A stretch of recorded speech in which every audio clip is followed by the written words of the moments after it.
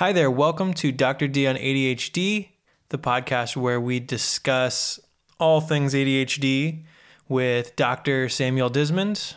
I'm Devin Meadows. Together we operate NorCal ADHD, and we take the time every now and then to record a podcast episode. It often reflects the learnings that we gain in serving our patients. And today we talk about sentinel phenotypes. This is something that I am just learning about from Dr. Dismond. So you'll hear us discussing people with ADHD and sentinel phenotypes.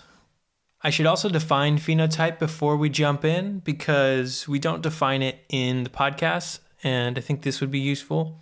The term phenotype refers to the observable physical properties of an organism. So this would be the appearance, development, behavior.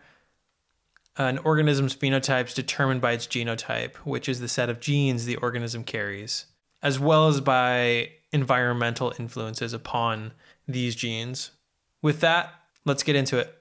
So it's been a while since we've done a podcast, and yes, and that's because both of us are working generally like around the clock on NorCal ADHD. So that is that's worth mentioning. I wanted to actually point out in this podcast that we are both managing this ADHD service full time. And when we make a podcast, like I'm recording it and editing it and publishing it around the time that I'm helping with the ADHD practice. And so these have been trickling out, I think, slower than what people want us to be trickling these out as. And so that's what's going on. And let's get into it. Okay.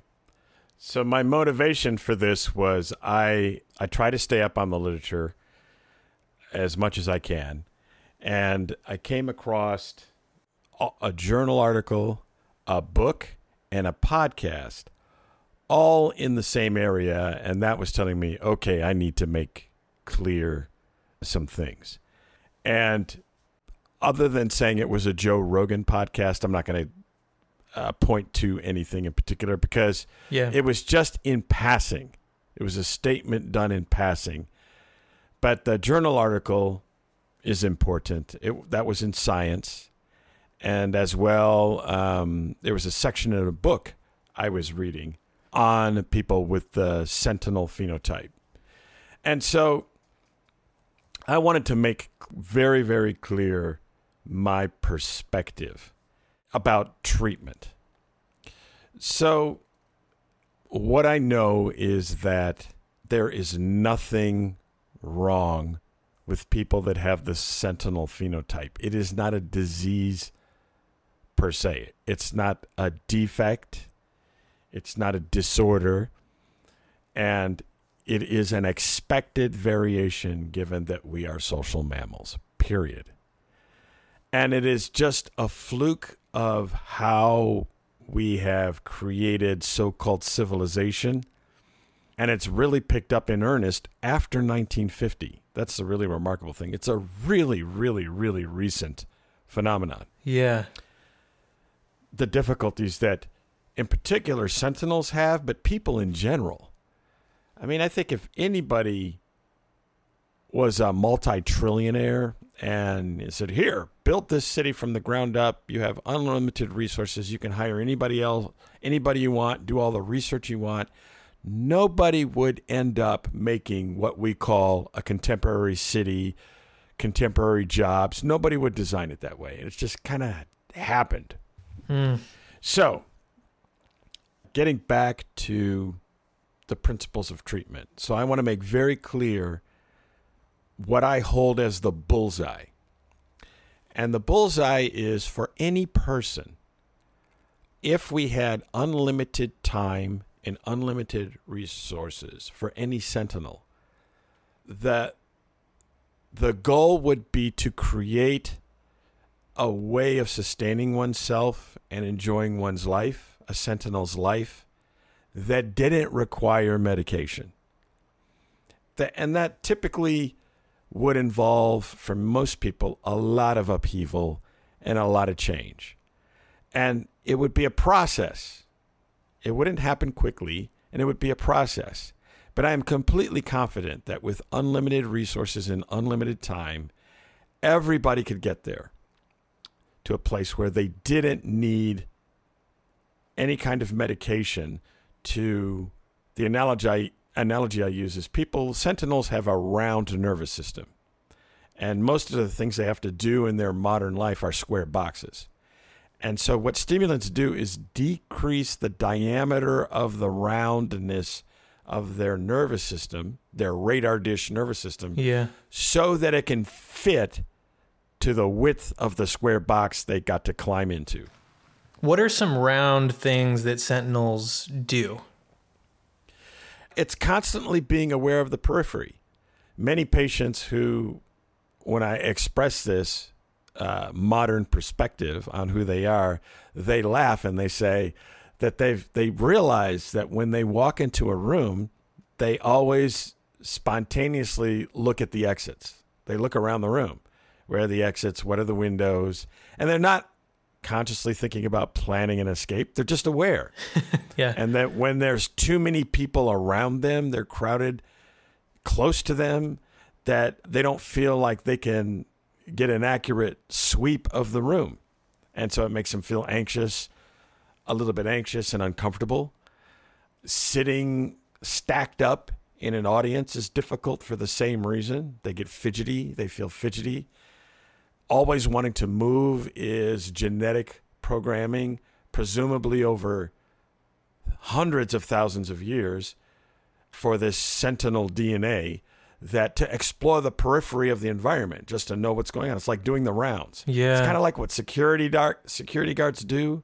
They make the rounds and they got to touch the tag to prove that they've actually looked at the place where they're supposed to on the round. It's like that. So that's the roundness of the nervous system. Go ahead. And so what you've noticed is that sentinel qualities are often negative qualities to this society. It's not that they're negative. It's that the way most people are squares. Okay, and that's okay. I don't mean any pejorative or derogatory connotation. Yeah. But they're squares. And so squares kind of built up stuff. And it's just that a mostly square circumstance doesn't fit very well someone who has a big round nervous system. And so I don't want to put any kind of judgment on either condition. Yeah, I know you don't.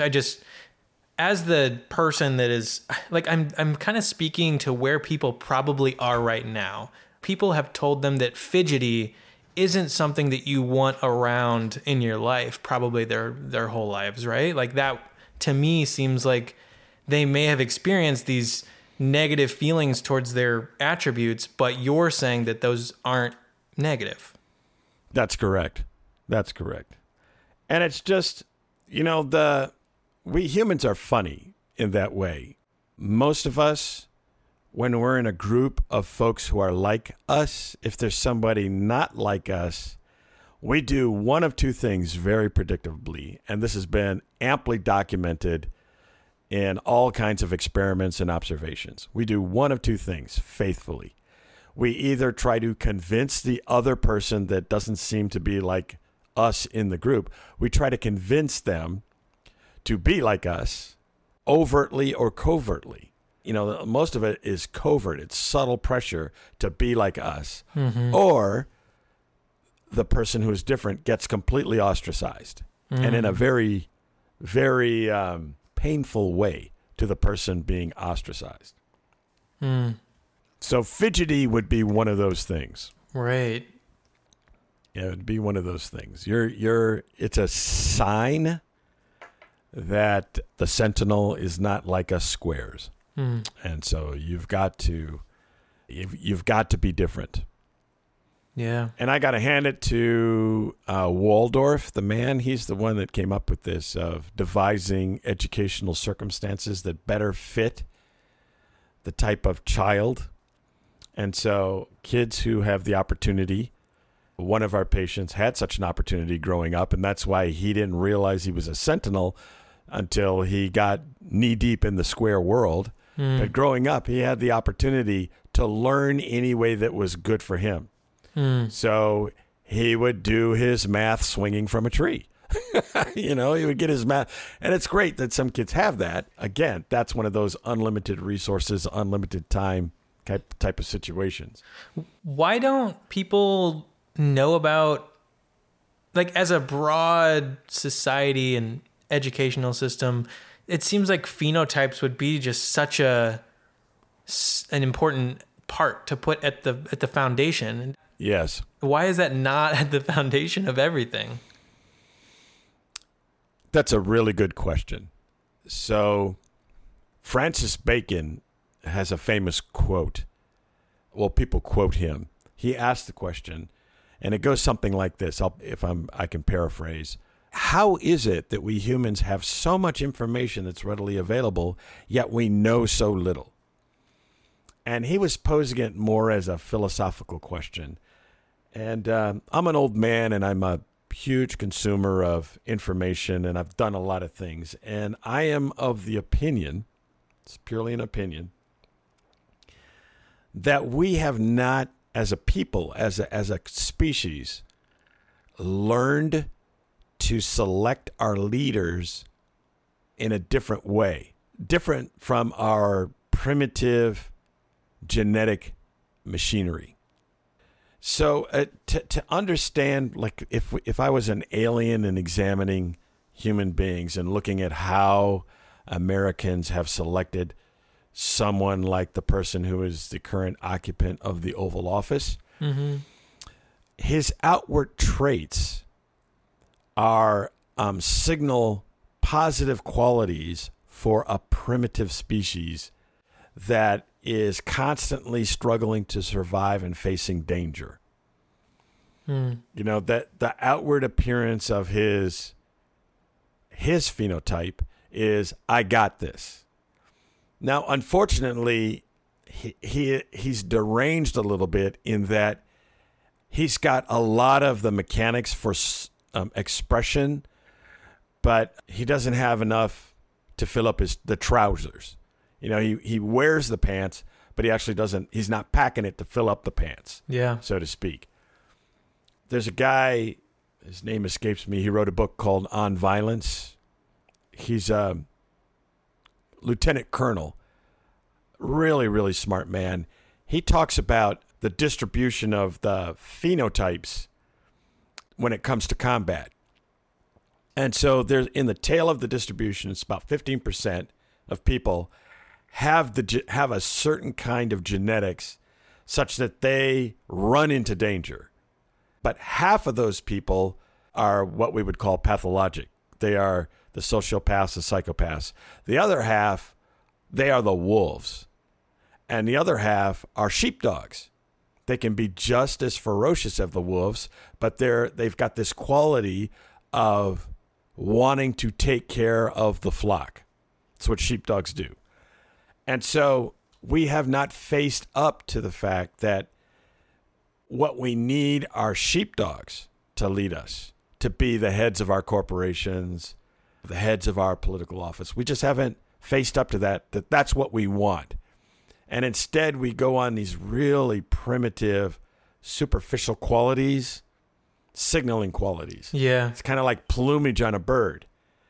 And so these people who are mostly sociopathic, they're on the diseased, the pathologic end of that 15%, the other half that doesn't care about people. Well, Mark Benioff is a good example of someone who has more of the sheepdog qualities with what he does. But unfortunately, most of the people who rise up, percolate up to the top, they're more on the sociopathic, psychopathic end of the spectrum. And so that's why we have the society we do. That's my perspective. So Mark Benioff, he's the CEO of Salesforce, right? I think. Correct. Yeah. What are the things that you see that he has as a leader that suggest that? Oh my God. Salesforce is consistently the best or one of the best. It's like in the top 5 places voted by employees to work. I think he's still giving away, folks out there can correct me if I'm wrong, it's like something like 1% of his profit goes to charities. and all the good works he's done, the Children's Hospital.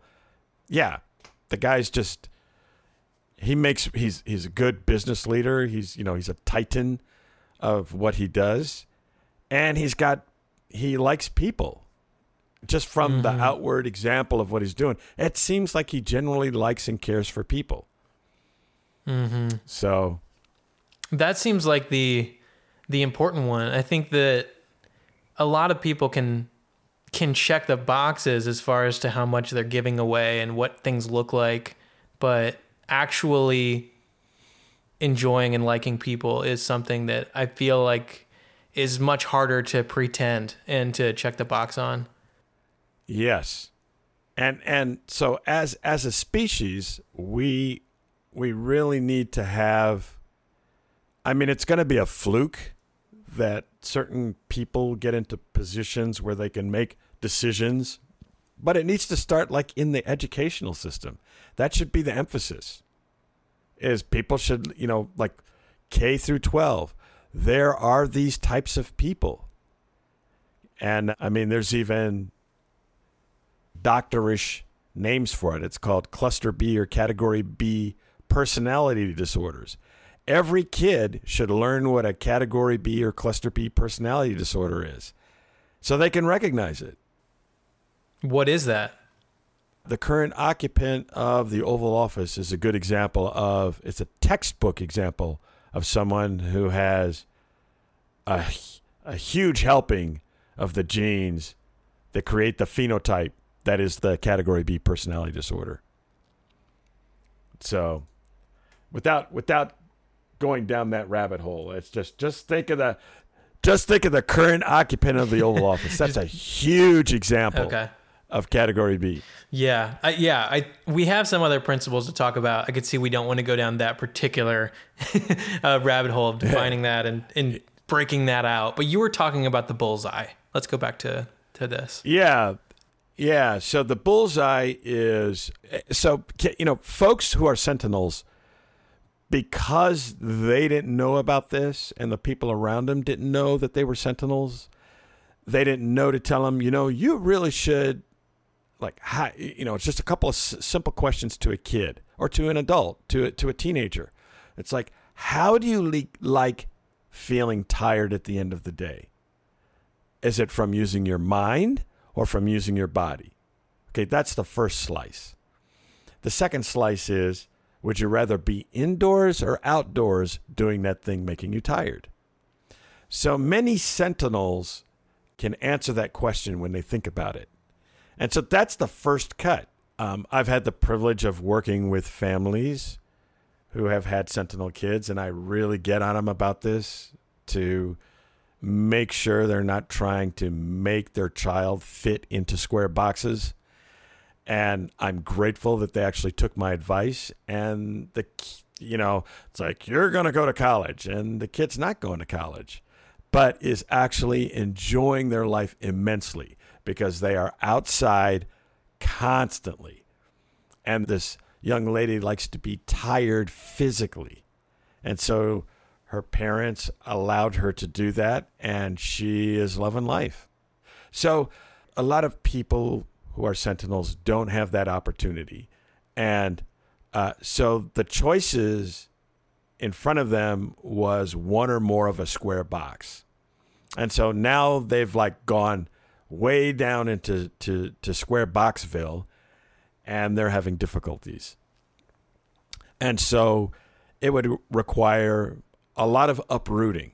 And sometimes, their partner is really square and they actually don't get along, honest to God, they don't get along with their partner.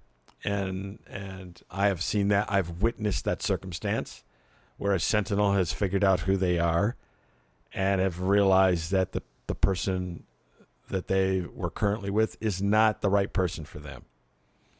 And so that's the kind of upheaval that would be involved. So unlimited time, unlimited resources.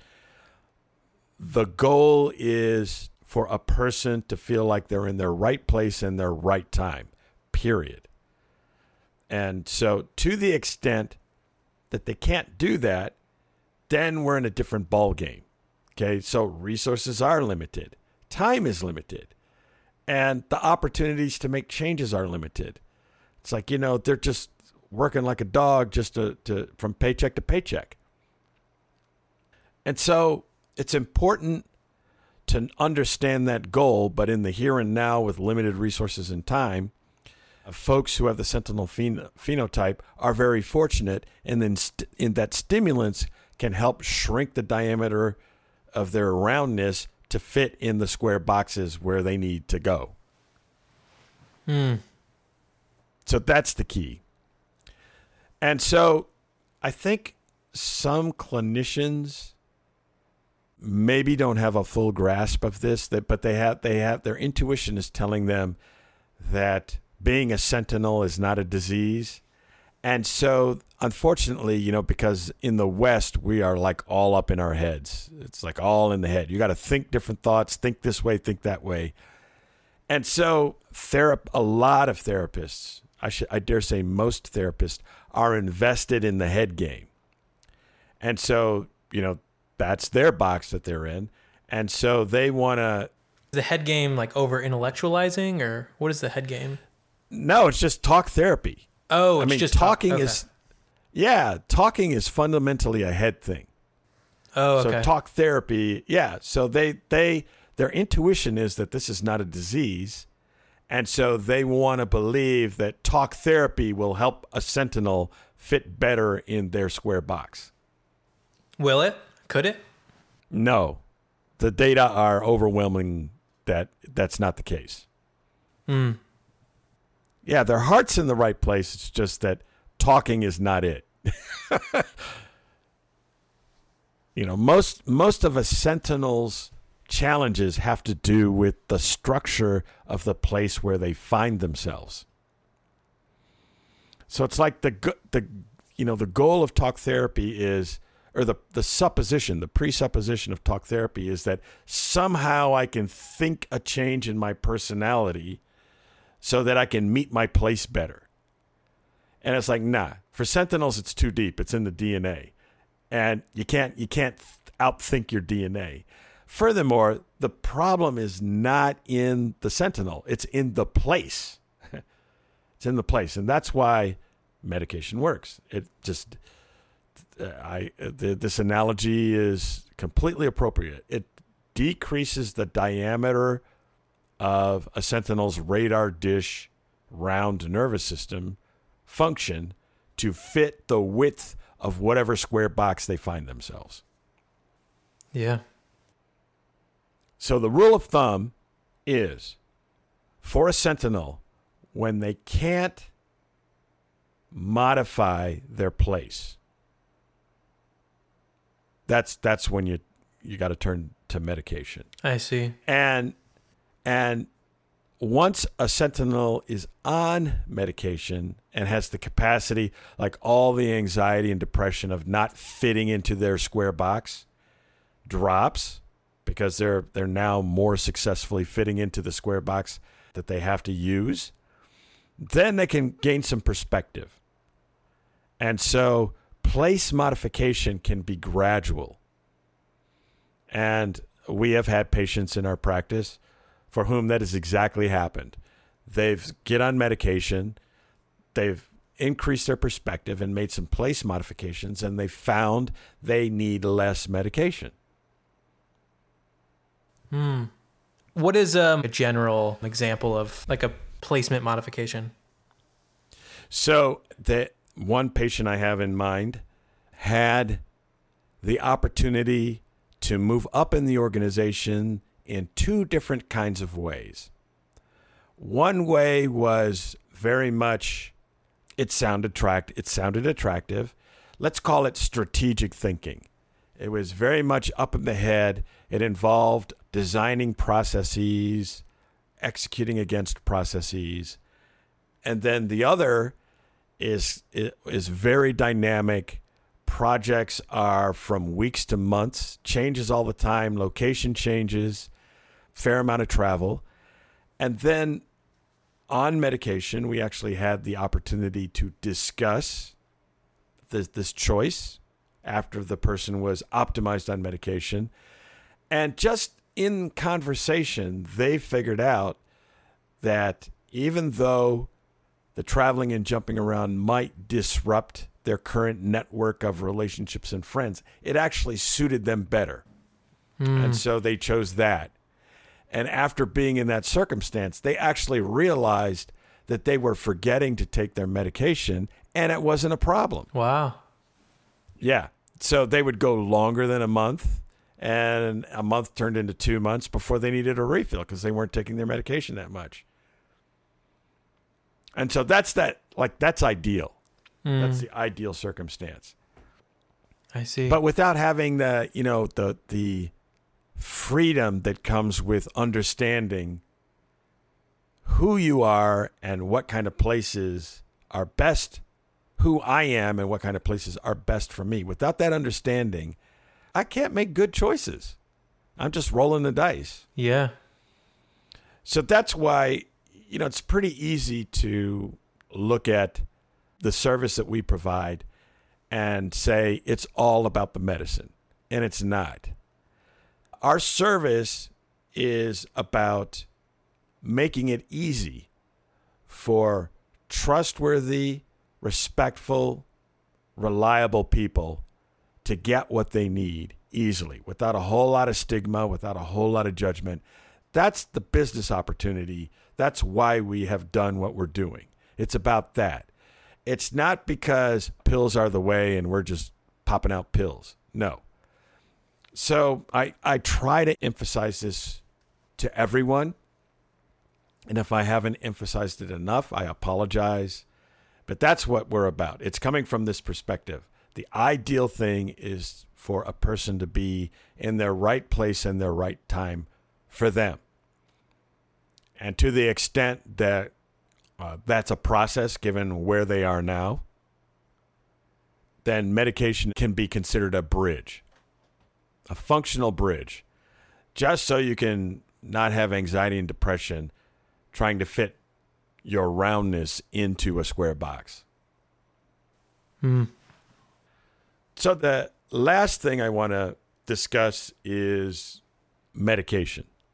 I rely on human history data as opposed to animal models. And there's a lot of reason to doubt animal models. There's a guy named Brett Weinstein, very, very, very smart man, who's an evolutionary biologist who became famous at Evergreen College for some other reason. Mm-hmm. But in the course of him becoming known, he told his story about long telomeres. And I think everybody should just hear his story if you got a minute. It's really fascinating. Long Punchline. what? What is that second word? Long telomeres? Long telomeres. Telomeres. Telomeres. It's the tale of the long telomeres. He tells a story on a variety of podcasts, and every time he tells it, it's a good one. It's wherever you find it, it's great to hear him tell the story, and it's quite shocking because basically he proved an important evolutionary biology theorem, proved it by fluke. He's the one that discovered it, but the consequence is that the mouse models we've been using are completely screwed up. They're wrong. The mouse models used for drug testing, they are completely unreliable. Wow. I'm sure everybody has heard about drugs that went through all the testing, but then once they get out in the human population, like 3-5 years later, people start dropping dead or have problems with it. Mm-hmm. It's because of the screwed up. It's probably because of the screwed up mouse model. So I trust human experience data. So the rule of thumb is the longer a medication has been taken by humans and the record of its use is available, the safer the medication is. Okay. Okay. That's my general rule of thumb. And that is why I feel extremely comfortable helping people obtain an experiment with stimulants, because they were discovered between World War I and World War II. And they've been widely used in the military. And we know who can take them and who can't. people that can successfully take stimulants are people with the sentinel phenotype. When they find their optimal regimen, apparently there is no long-term detectable damage. And people have been looking really hard at this. And here, let me pull it up real quick. I'll tell you the reference book I use. I continually block on this guy's name. Okay, here we go. It's called Attention Deficit Hyperactivity Disorder, 4th edition. And it's by, what's the guy that does it? His name is Russell A. Barkley. He's the editor. And it's 700 pages, and it's a summary of all the current research about folks with the sentinel phenotype. Wow. And so that's my reference. And when you go to the section about complications from long-term use, the summary is, can't find any. If the person is optimally dosed, properly diagnosed, there's no problem with long-term use of stimulants. Yeah. And so that's why I feel pretty good about helping people use stimulants. That's the punchline. The safety data is human history. Yeah. And that's pretty much all I wanted to get off my chest after coming up with those 3 things. I want people to know that, it's not about, just take this pill and get out of my face. It's not that. I mean, folks have an hour of time per month, and they can use that any way they want.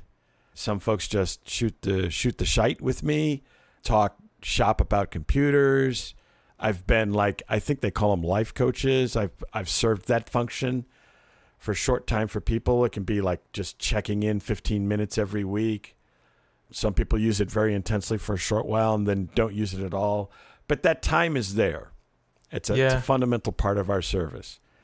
Most of the time, it's just dealing with pharmacies and insurance companies for people trying to, kick over the garbage cans in front of them so they have a smooth path to getting their medication. Yeah. But that phone time is there for them, anything they want to talk about.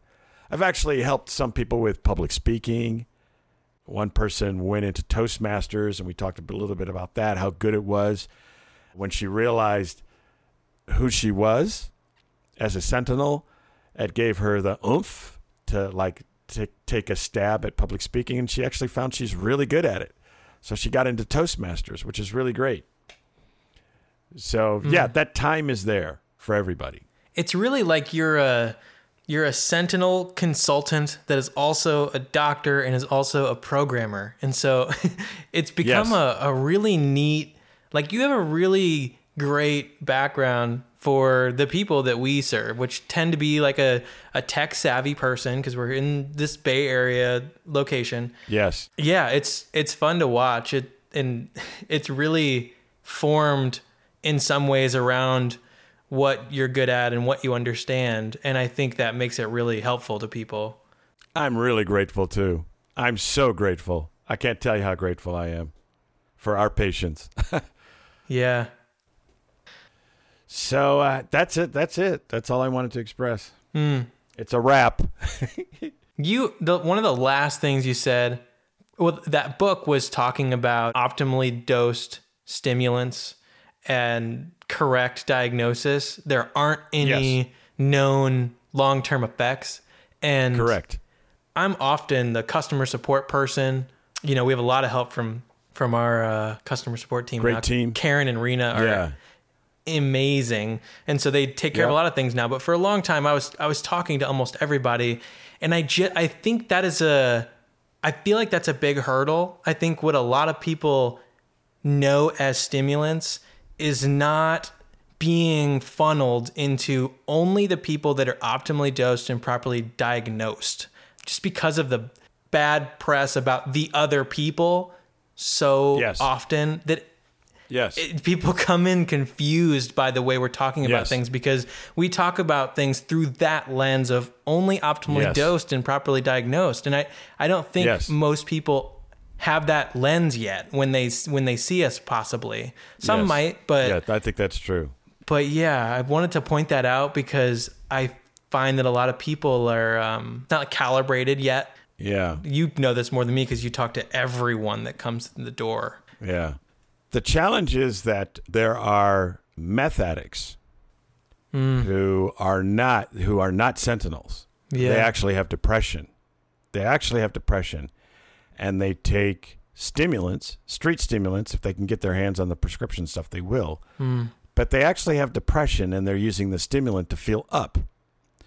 And that the marker for that is tolerance is wicked for that up feeling. That's why I always encourage people who start using stimulants to not to look inside themselves to see how they feel. That's the wrong direction. When someone is optimally dosed, most people who are optimally dosed actually can't feel inside themselves any difference. What they notice is retrospectively their performance is better. You know, Tiresome Ted comes up and, you know, before finding the optimal regimen, when Tiresome Ted paid a visit, it's like within the first 15 seconds of him talking, I was off somewhere else, you know. But now that I'm optimally dosed, I actually can listen to Tiresome Ted's 30-minute rant, and lo and behold, there's actually some good stuff in there. Even though I got to suffer through 30 minutes, I can. Okay, but when I look inside myself, I don't feel any different being on a stimulant. That's ideal, and that's the experience of most people.